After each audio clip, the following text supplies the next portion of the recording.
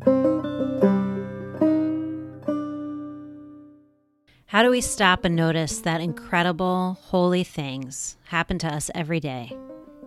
My name is Rabbi Lauren Holtzblatt, and this is Awake, Finding the Holy in the Everyday. When you listen, I hope you'll take a few minutes to pause, to open yourself to the possibility that holiness, connection, and presence are around us all of the time.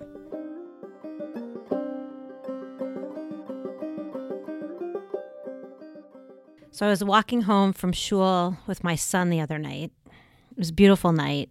The moon was out. The sky was clear. It was beautiful. And he said, "Mom, I have a question." And there was a little silence. And I said, "Okay, I'm ready." And he said, "How will I ever learn everything I need to know?"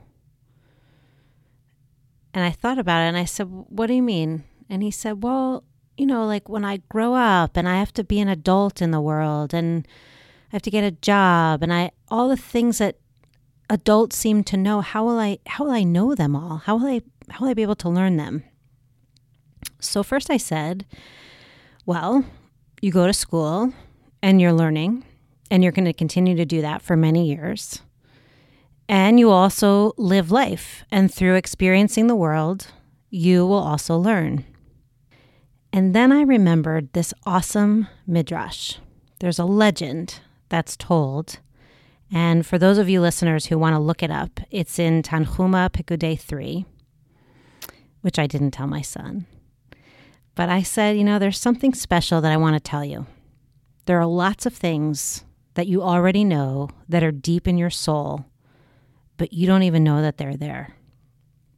I said, you see, there's this midrash, this legend, that when you were in my belly, the angel Lila came and taught you everything about the universe.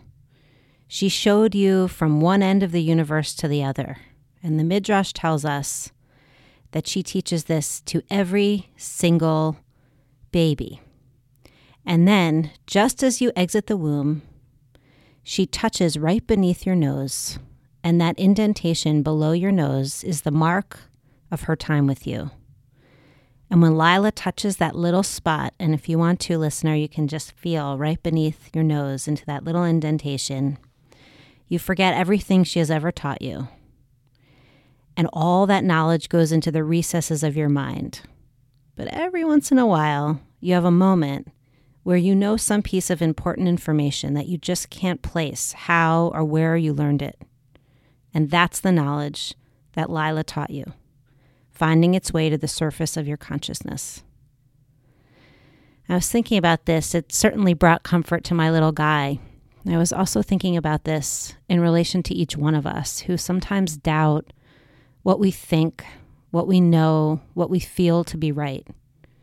And sometimes what I want to do is just bless each one of us, that we learn to trust ourselves more than we do.